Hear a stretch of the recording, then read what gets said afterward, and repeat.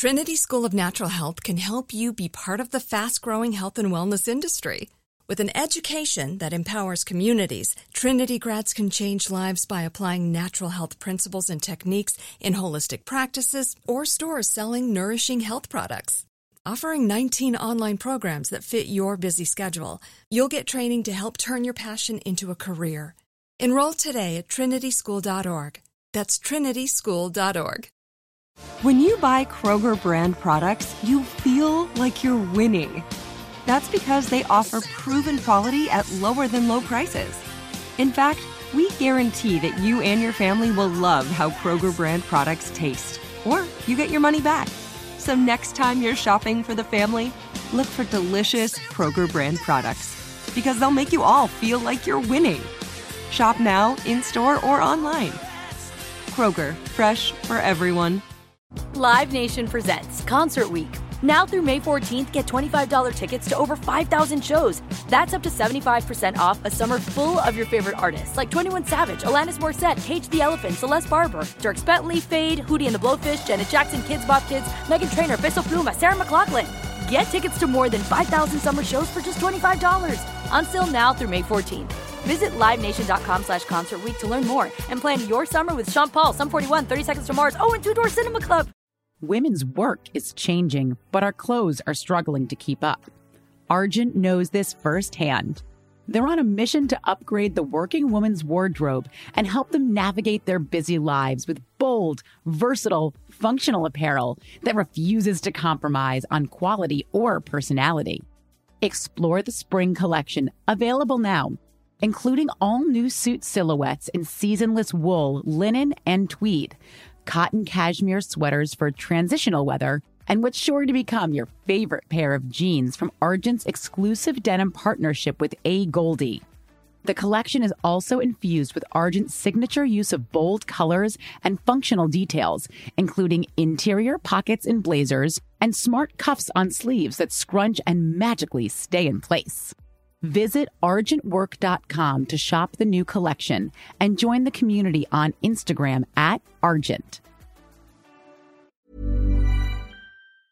Tired of ads interrupting your gripping investigations? Good news. Ad-free listening on Amazon Music is included with your Prime membership. Ads shouldn't be the scariest thing about true crime. Just head to amazon.com/ad-free true crime to catch up on the latest episodes without the ads. Enjoy thousands of Acast shows ad-free for Prime subscribers. Some shows may have ads. Ready to disrupt your industry without disrupting your flow? The Levy Evening MBA program at Santa Clara University could be the perfect fit. The Levy School of Business is where you'll reach new heights without compromising your current career. You'll meet your part-time MBA cohort 2 evenings per week on Levy's campus in the very heart of Silicon Valley, where innovation and creativity thrive. Join Silicon Valley's premier part-time MBA program for working professionals. Search Levy Evening MBA to discover more. Introducing Wondersuite from Bluehost.com. Website creation is hard. Was hard, but not anymore, thanks to Wondersuite from Bluehost. Answer a few questions about your business and goals, and the Wondersuite tools will automatically create your website or store. From there, you can customize your design, colors, and content, and we automatically help you get found in search engines like Google and Bing. From step-by-step guidance to suggested plugins, Bluehost makes WordPress wonderful for everyone. Go to bluehost.com/Wondersuite. The moment you start to truly have agency and have independence, it threatens many of the systems that have worked for a lot of people around you.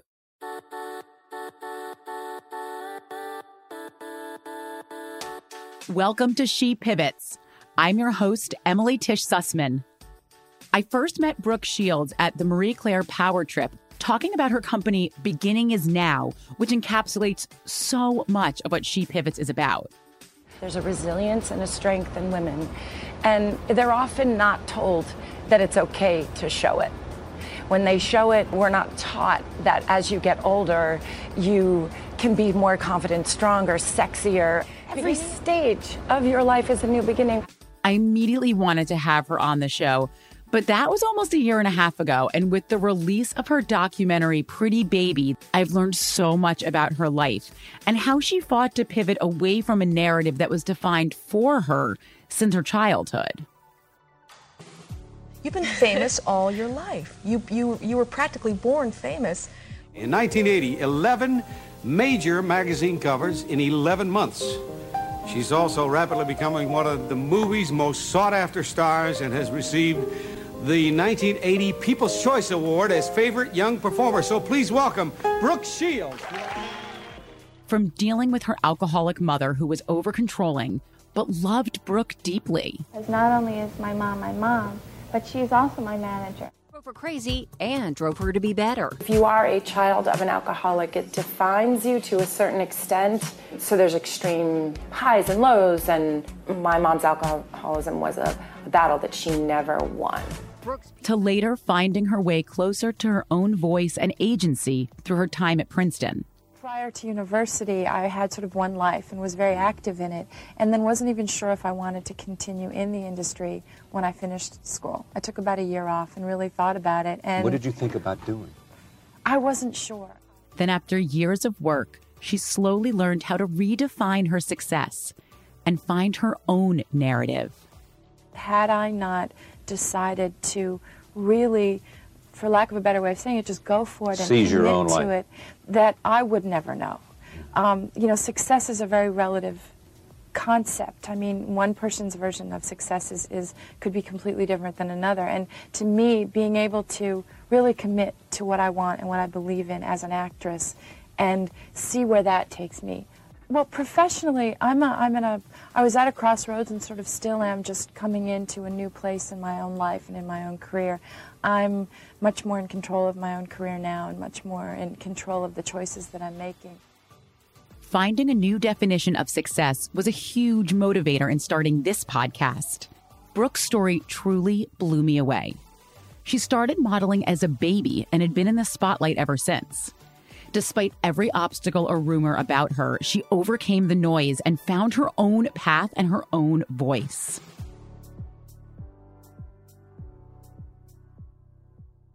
So I usually start these interviews asking about people's childhoods and what they wanted to be when they, what they thought they wanted to be, but you were already in it. And we've seen a lot of your childhood, but you were in it so young. Like, did you ever think I'm going to be something other than an actor? I just didn't know anything else. I mean, I was 9 when I made my first movie. And you know how it's like kids grow up playing sports? That was my sport.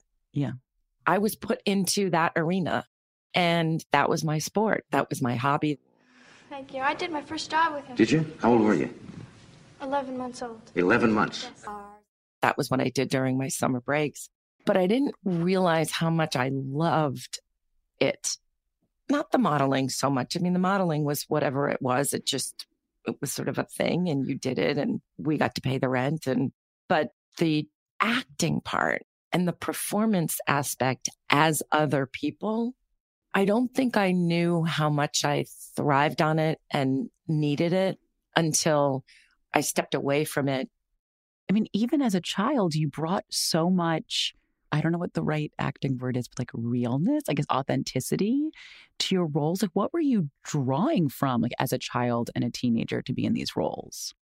I don't think I was drawing from much. I mean, I think if I was drawing from anything, it would not have been personal experience. It would have been Fellini movies and beautiful French actresses who just seemed like they were badass and they could walk into a room and nobody was going to mess with them. And this sort of larger than life, I was so affected by European films and by spending time in Europe. And it was just a very different sensibility.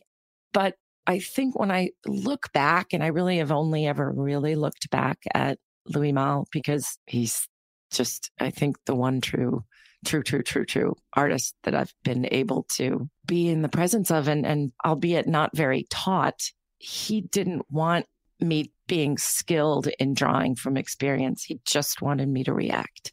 And so from a very early age, on the one hand, I wasn't being given any tools. On the other hand, just being in the moment and being present was enough for some roles.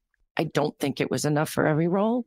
And I think I fell short many times. But when I look back at the early sort of unadulterated stuff, mostly like Pretty Baby, And then, interestingly, not again until comedy.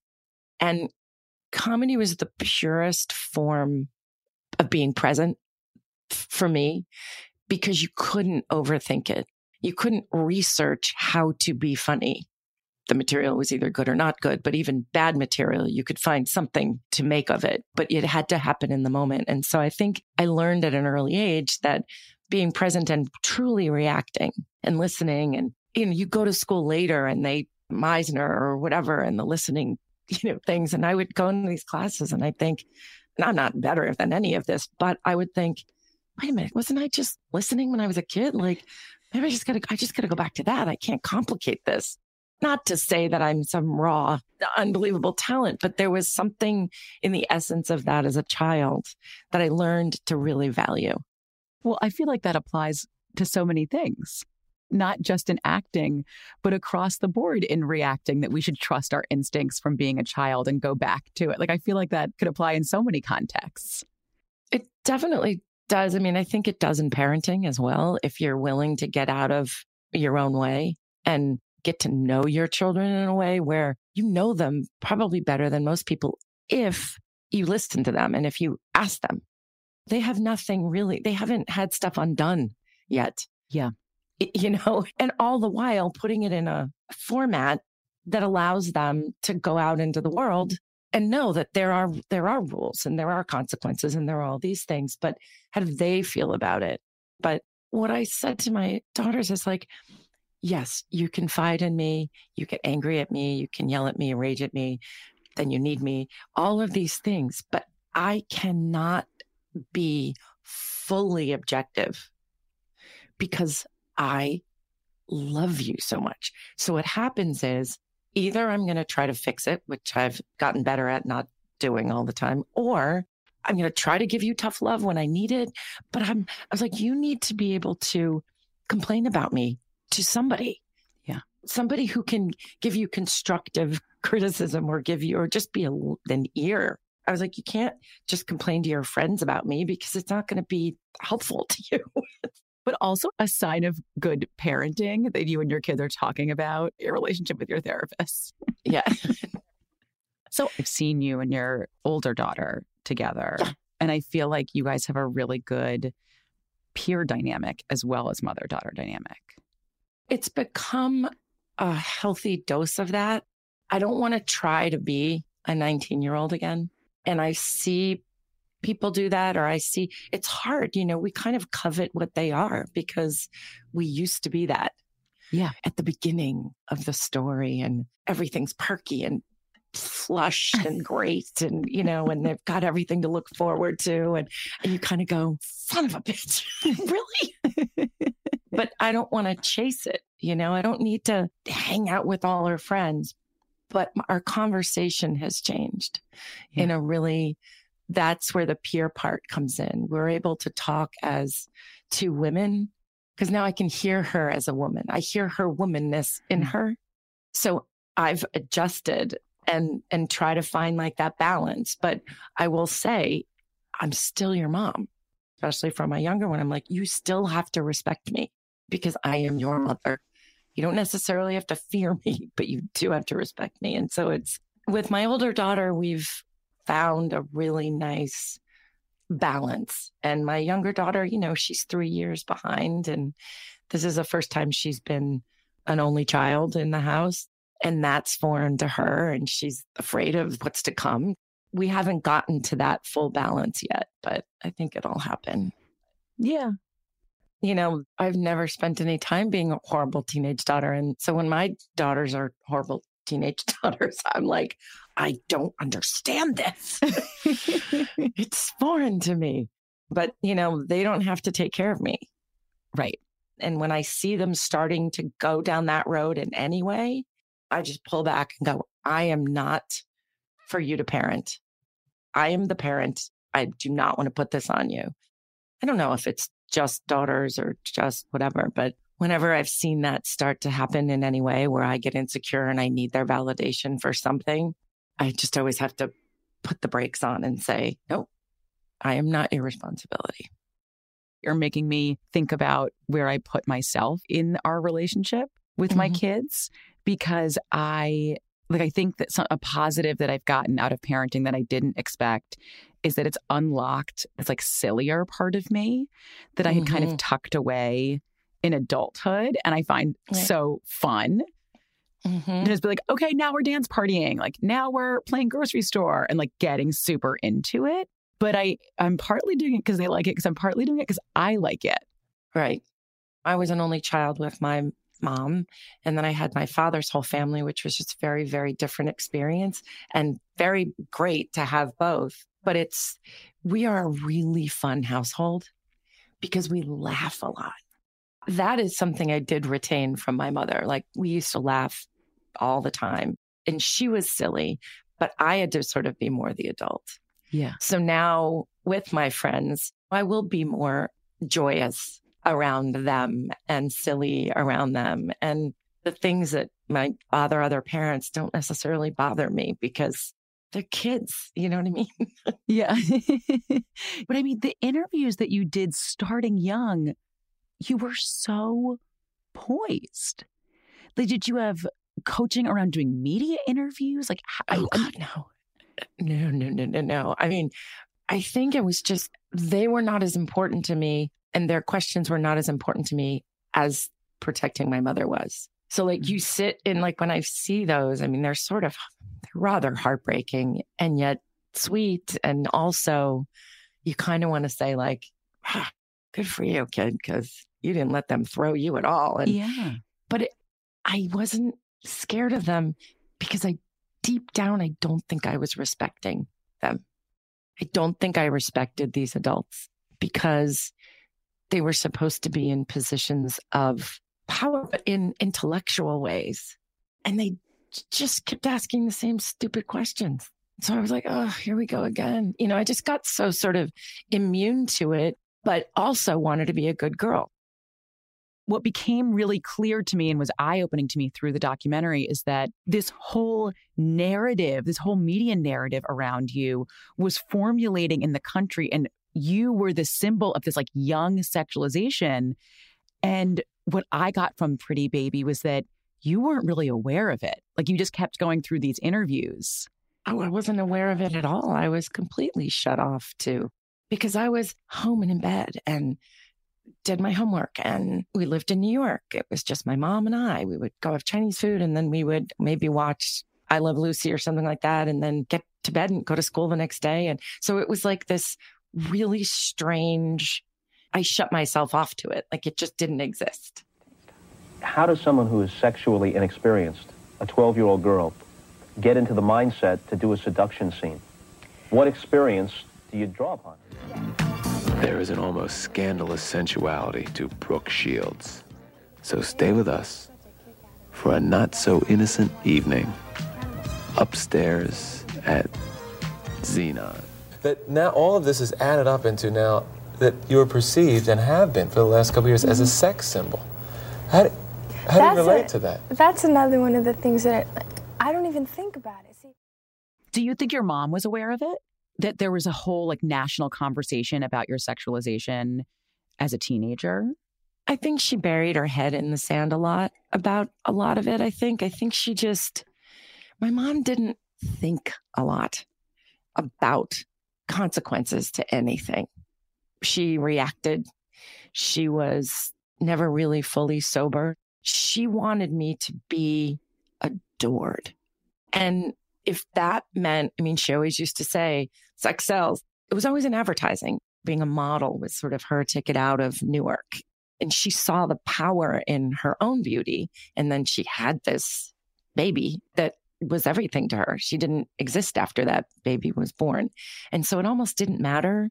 She would say, it doesn't matter what they're saying about you, as long as they're talking about you. So I just don't think she gave it any thought. There was never a plan. There was never, we'll do this, and then maybe you'll follow up that with maybe a theater production. And she wouldn't listen to any agents, any managers, anybody that wanted to come in and sort of take my career. She was like, oh no, that meant removing her. And that was never going to happen. So on the one hand, she was putting me out there, but then on the other hand, she didn't want to lose me. So she had to keep me really tethered. And I think that was just fear and insecurity on her part, Right. Any type of independence would mean she would be abandoned. You were really at a high point in career when you decided to go to college, which wasn't necessarily traditional in the industry. Did you feel like you were trying to get away from the entertainment industry? I wasn't trying to get away from it because I loved it and I just wanted to be in it, but I didn't want it to take away from me. And I didn't want it to steal college from me. And I didn't want it to steal, and remember, I always went to regular schools. You go there that first day. And when I was little, it didn't really matter. But then you go to high school and it's like, oh, you're a famous person. And you're like, okay, I'm just going to wait this out. And it's going to suck. And people are either going to avoid me or be mean to me. And I'm going to wait them out. And I am going to make them like me. And I did it. And I did it in high school and I did it in college. And people don't have a very long attention span. After a while, I'm no longer going to be a novelty in 8th grade or 9th grade, right? So they'll get bored with it and tired. Then we'll be able to meet each other as people. And I think I learned that at a very early age. And so it became this source of defiance for me. There's a really good friend of mine from college, and she and her wife adopted 2 children. And my 2 girls, they're best friends, and they been to grade school together. And we were all on vacation at one of our other roommates from college's house. And the girls all of a sudden looked at their mom and they were like, "What? Why are you and Brooke friends?" And we have complete opposite lives. And I mean, she's in finance. And I looked at the little girl and I said, your mom did not want to like me at first. I said, but I beat her down. I beat her down and I did it with humor. That's the way I approached things because I was always at a disadvantage. It was always me against the world or them. So instead of giving it all away and being so isolated and lonely, I would charge forward to it. It sounded like it took a while in college and that at one point you wanted to leave, but your mom actually encouraged you to stay. It was the most selfless, scared thing I think she's ever done. And I think it was the beginning of a demise for her because she was letting go. But I will say I appreciate it so much because I was so homesick. The entire first semester, I was sick about being away from home. I had never known that type of discomfort before because I wasn't working and I wasn't with my mom.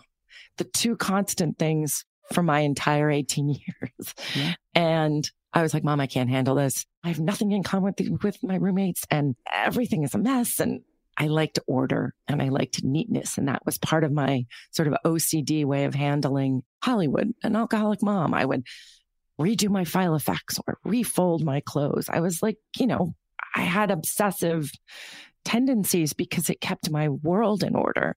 Then I get to college and there's just no order at all. And everything's sticky and it's beer. And it's like, I was like, this is a jungle out here. And I just cried all the time. I made her come out. She's like, look, I'll come out there every Wednesday and take you to dinner. You can come home Friday. And after doing that for a while and knowing that home was still home and she was waiting for me, and then I started kind of branching out. And it was through a theater company that I found my first group of people. And I had to try out. I was nervous about not getting in. And everybody was possibly giving me a harder time because they didn't want me to think that I was getting an easy ride. But they didn't know how to do it either. Like I didn't hold that against them. And then I got in and I was cast in group numbers and we were all just trying to do our best. And it made a huge difference. And then I stopped going home as much. And my mom would say, what do you want me to come for dinner Wednesday? And I'd be like, oh, we've got rehearsal on Wednesday. And she'd go, okay. So I think it had to happen gradually. And I'm just so thankful she didn't say, yes, come home. And she didn't say, don't come home, because I knew she would have preferred me with her every day. But she said, you will never forgive yourself. And that told me that she understood me more than I probably ever realized.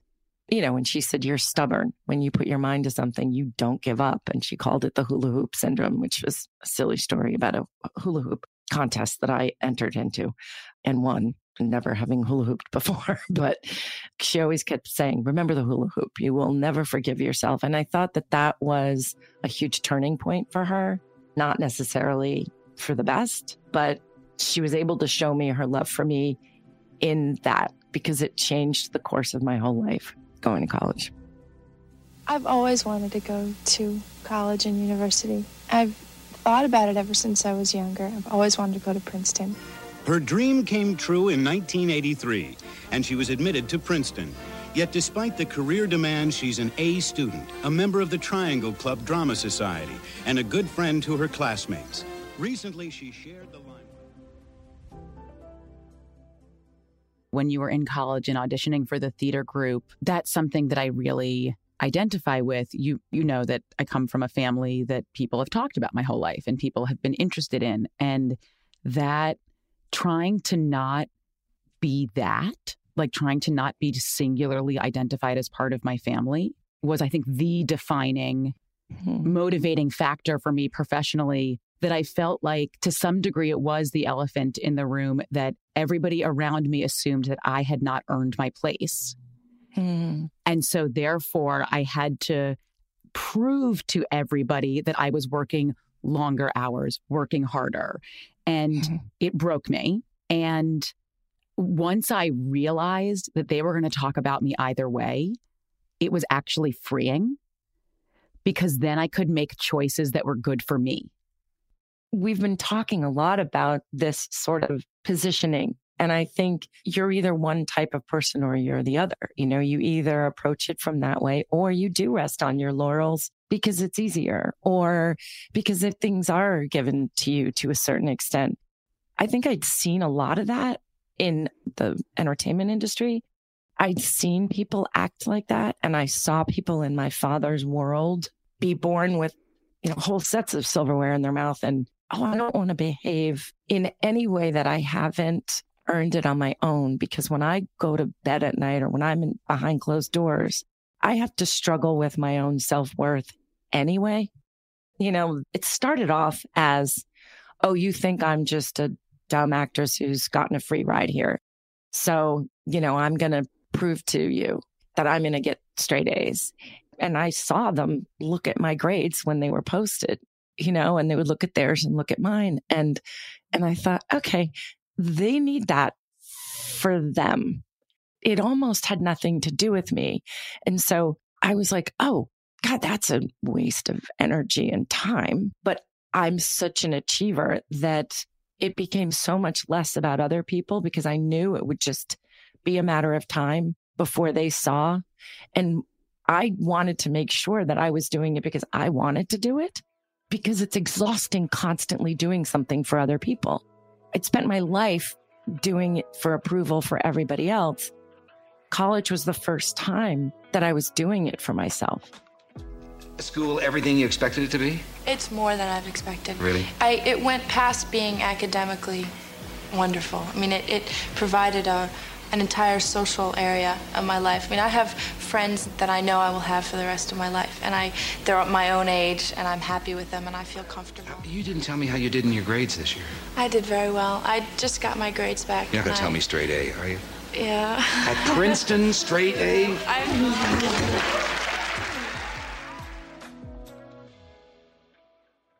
You wrote a book in college. So, you went into college, you were living a real college life, forming that identity and experience for yourself.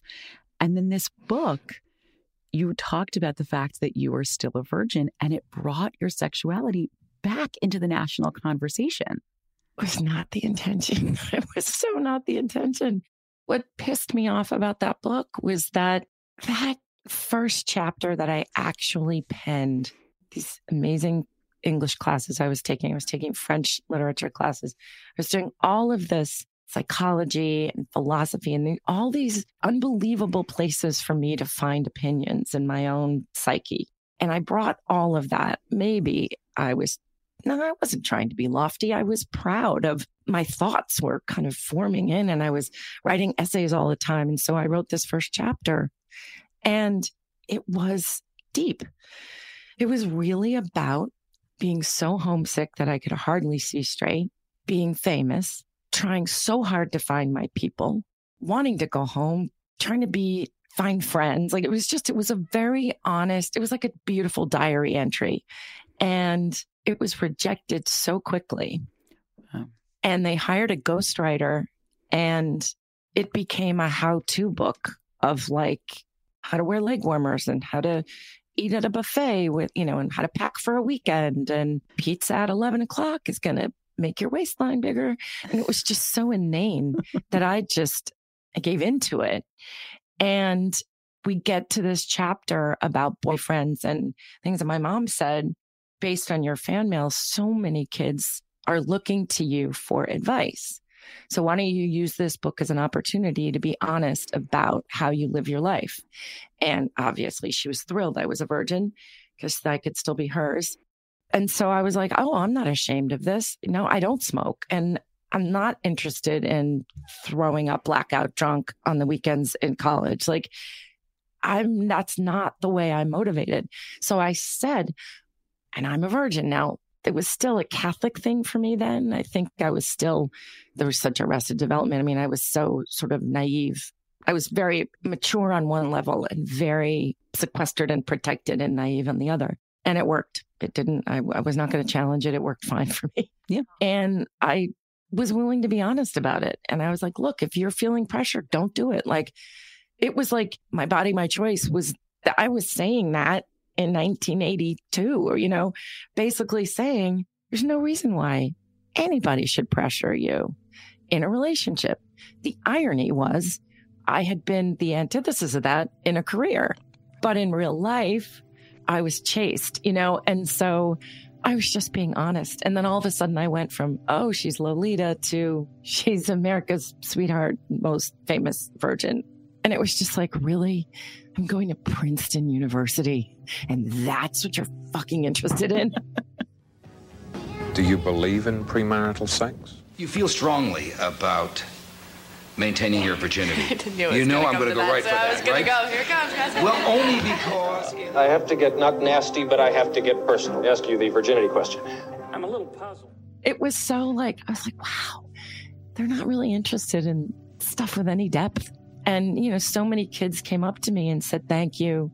Parents came up to me and said, thank you. Your honesty about everything from drugs to virginity to everything was just so helpful because it started conversations for me and my children.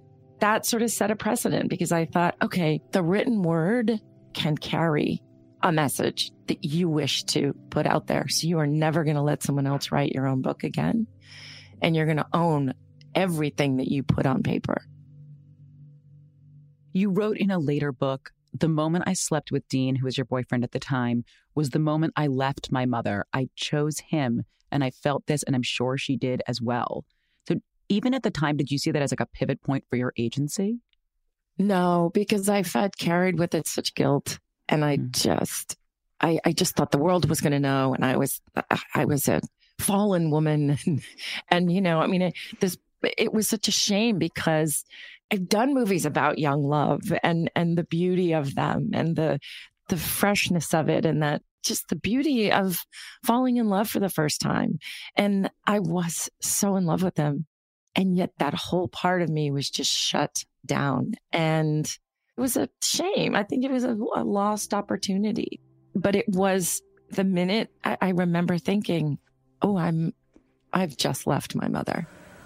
I'm less her little girl and more her friend, more her business partner as well. Because once that happened, I think to her and her psyche, she lost control of me. Someone had more power over me. And that was devastating to her. I mean, the enmeshment for her was so much even worse than it was for me because I was at the beginning of things in my life. Right. Do you remember when that turned into your own agency, not just over your body and your personal life, but over your career as well, since your mother had so much control in that aspect? I would love to say there weren't years in between that happening. I mean, I think what happened was I needed to do it intellectually first. So, you have that experience, but then I still had years of college during which to get to know myself. And once it started with opinions, I have opinions about things. I have instincts about people. I have instincts about situations. And I was in an environment where you've got some of the greatest minds in the world looking at you and saying, what do you think about this?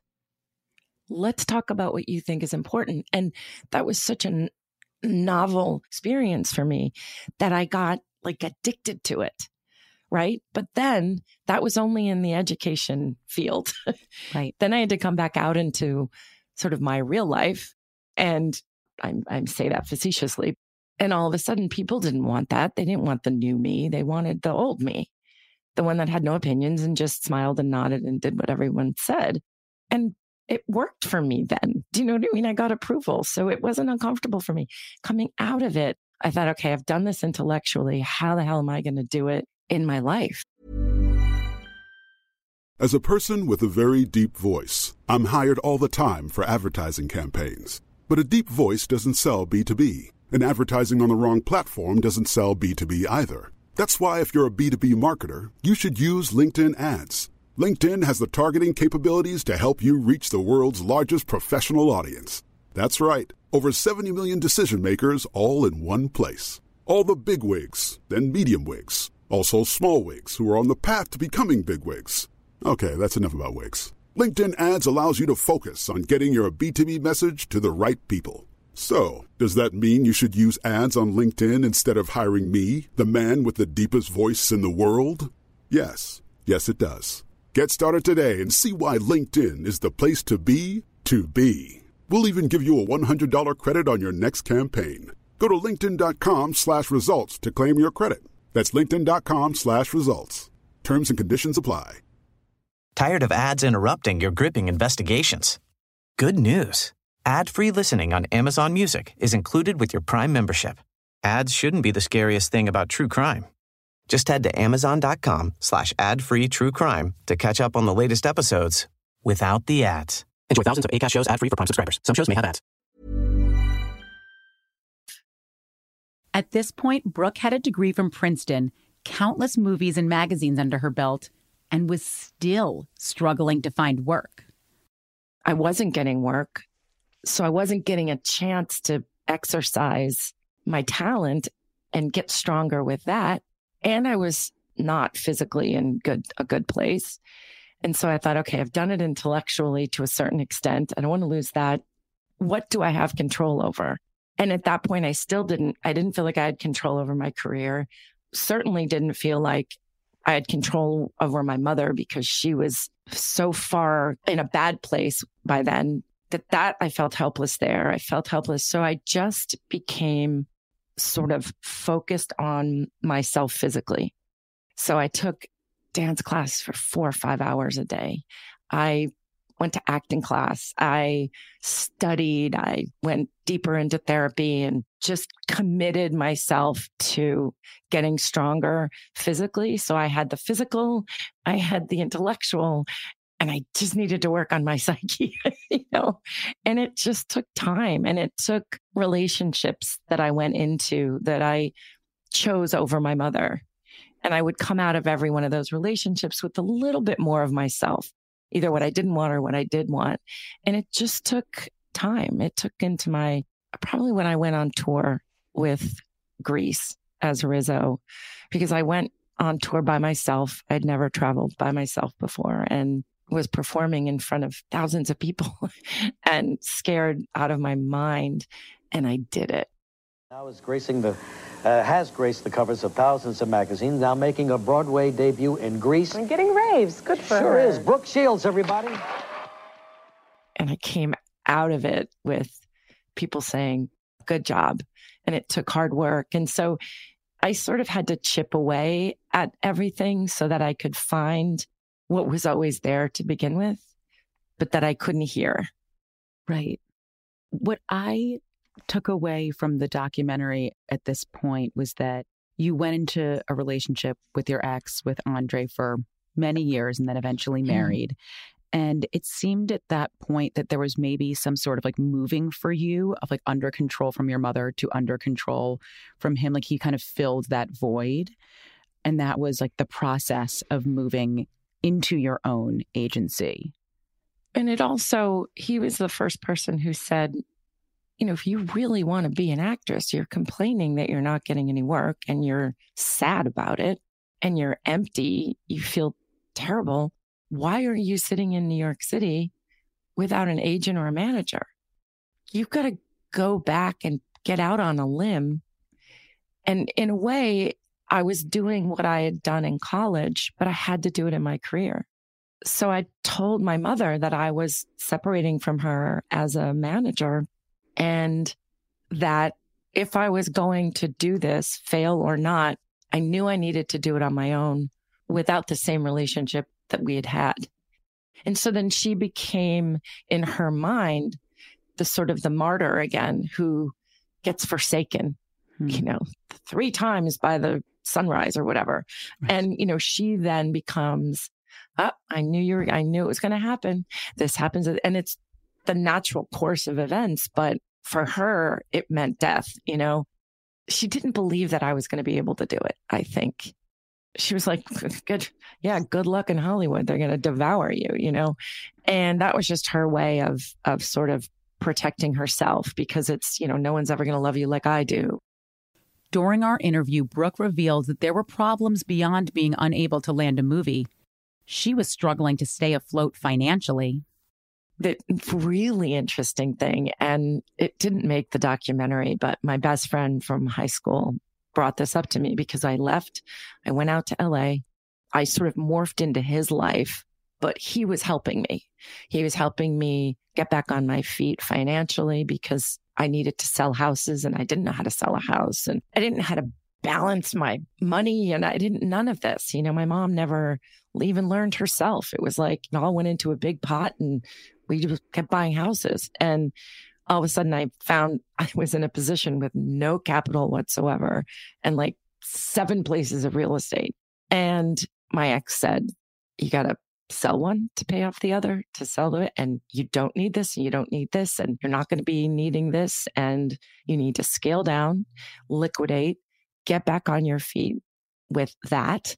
So it buys you freedom to audition and do all that. And that sort of was just the beginning for me of finding agency in just being able to survive and live.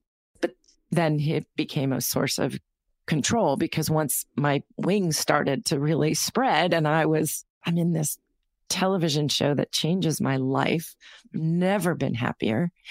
And it's where I'm meant to be. It was as if I finally found my purpose, you know, on screen and just was living in such a happy place. But that meant I was leaving him in his perspective.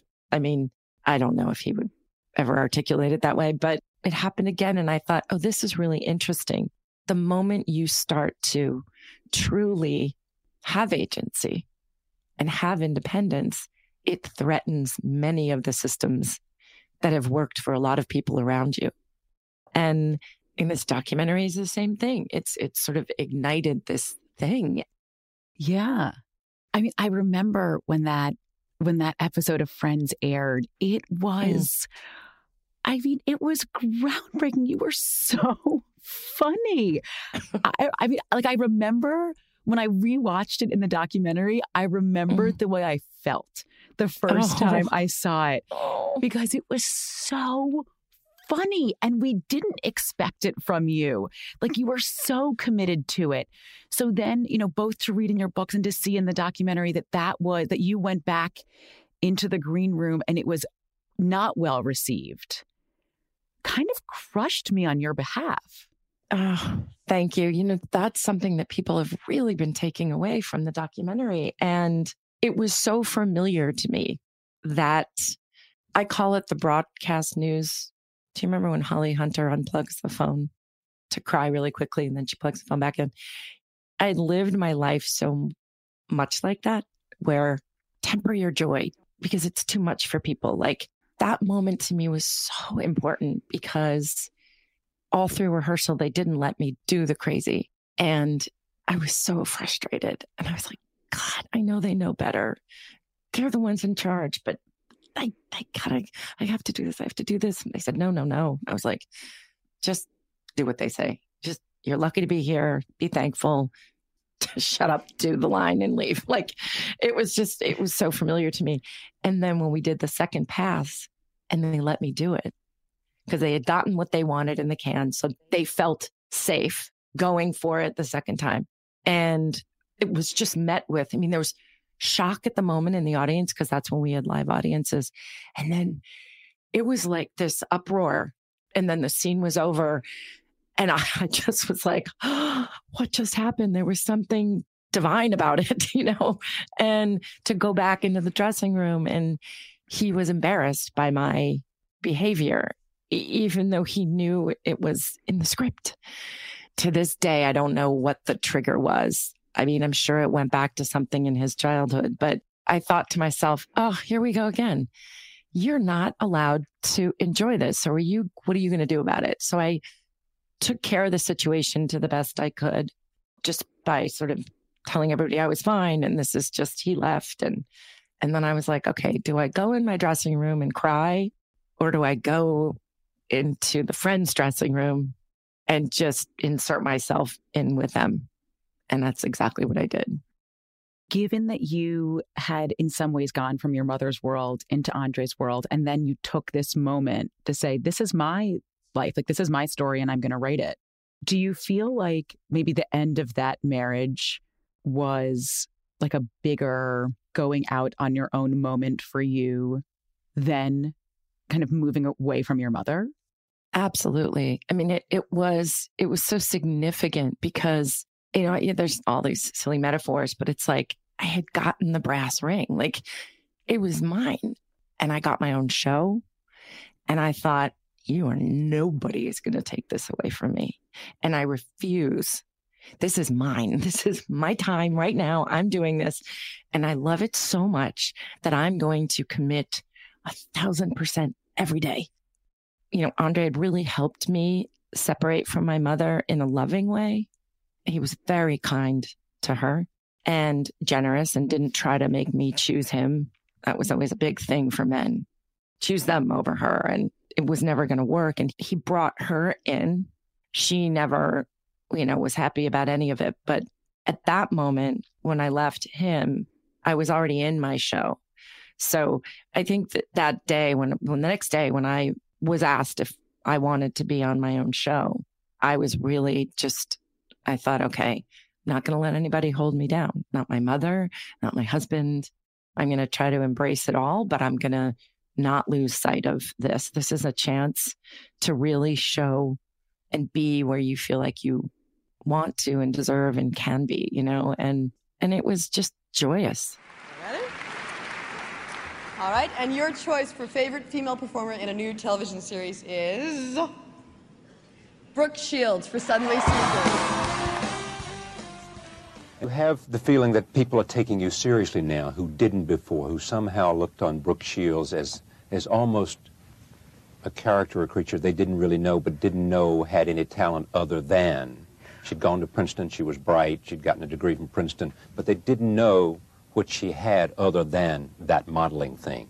Very much so, and that's that perception, whether it was a projection or not, whether it was media hype, whether it was from a role or from, is very understandable. People were confused about me, and I think to a certain extent that's understandable. Go ahead. But now they at least have something more tangible to judge.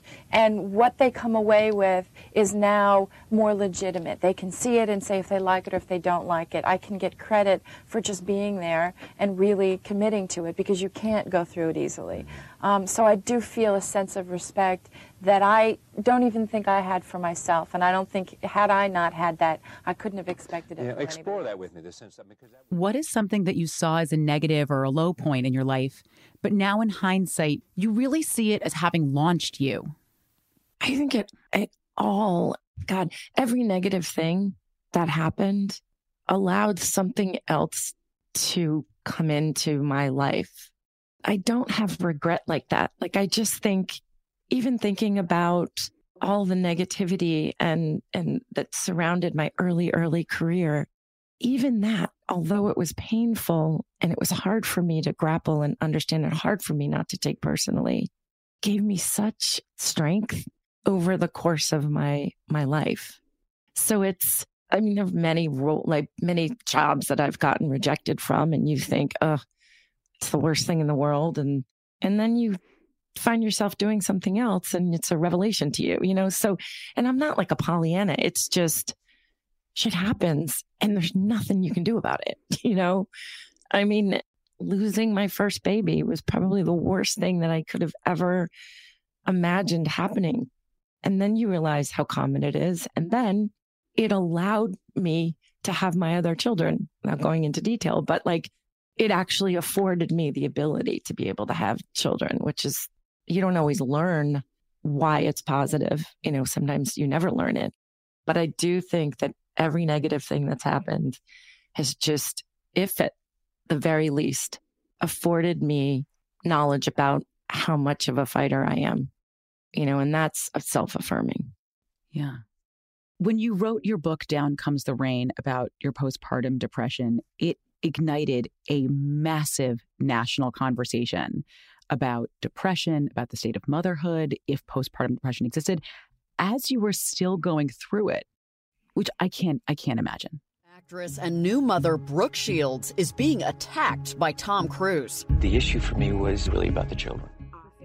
Baby. Just 1 month after his infamous couch meltdown, Tom is targeting Brooke. The thing that I'm saying about Brooke is that she doesn't understand. There was a real change that affected my brain chemistry. There is no such thing as a chemical imbalance. Postpartum depression affects between 13 to 20% of women. After giving birth. I mean, it's just kind of one of many times in your life that by you opening up about your personal experiences, you have ignited a national conversation.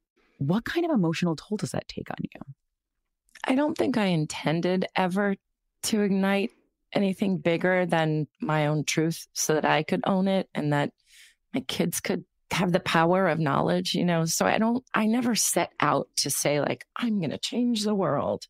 But the way I do things is I'm so accountable to my actions, good or bad, that when things really knock me on my head, I have to understand them and I have to find out why. And I have to say, like, why is this happening? What does it mean?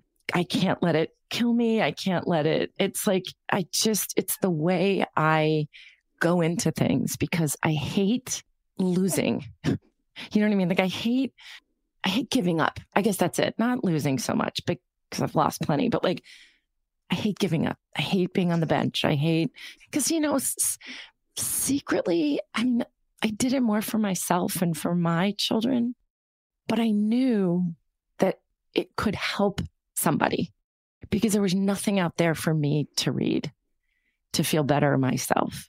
And so I thought, I cannot be the only person in the world that has experienced this, you know? And so I think I was not thinking about the large scale, but I think I was thinking about 1 or 2 people actually reading the book and it making a difference to them.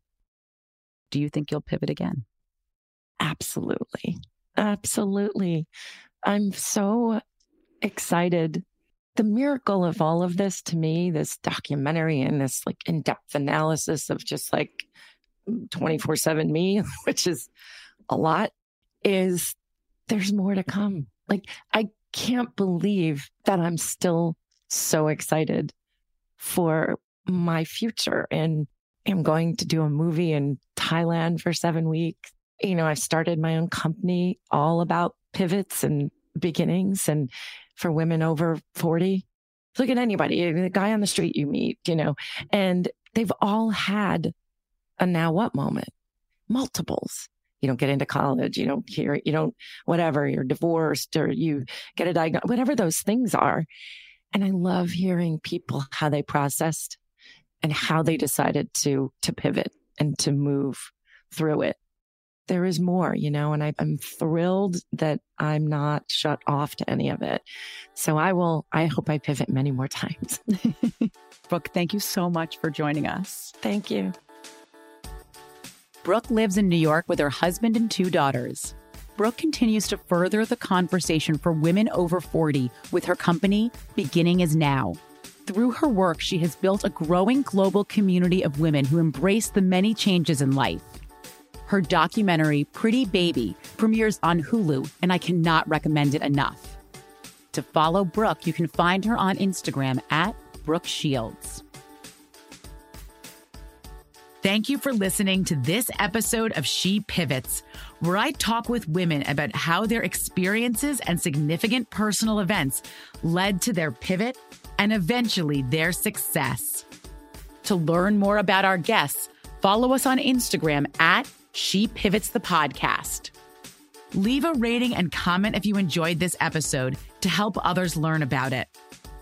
A special thank you to our partner Marie Claire and the team that made this episode possible. Talk to you next week. She Pivots is hosted by me, Emily Tish Sussman, produced by Emily Eda Volosik, with sound editing and mixing from Nina Pollock, and research and planning from Christine Dickinson and Hannah Cousins. I endorse She Pivots.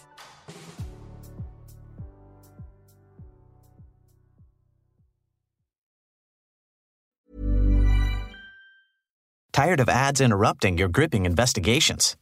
Good news. Ad-free listening on Amazon Music is included with your Prime membership. Ads shouldn't be the scariest thing about true crime. Just head to amazon.com/ad-free true crime to catch up on the latest episodes without the ads. Enjoy thousands of Acast shows ad-free for Prime subscribers. Some shows may have ads. Ready to disrupt your industry without disrupting your flow? The Levy Evening MBA program at Santa Clara University could be the perfect fit. The Levy School of Business is where you'll reach new heights without compromising your current career. You'll meet your part-time MBA cohort 2 evenings per week on Levy's campus in the very heart of Silicon Valley, where innovation and creativity thrive. Join Silicon Valley's premier part-time MBA program for working professionals. Search Levy Evening MBA to discover more. Trinity School of Natural Health can help you be part of the fast-growing health and wellness industry. With an education that empowers communities, Trinity grads can change lives by applying natural health principles and techniques in holistic practices or stores selling nourishing health products. Offering 19 online programs that fit your busy schedule, you'll get training to help turn your passion into a career.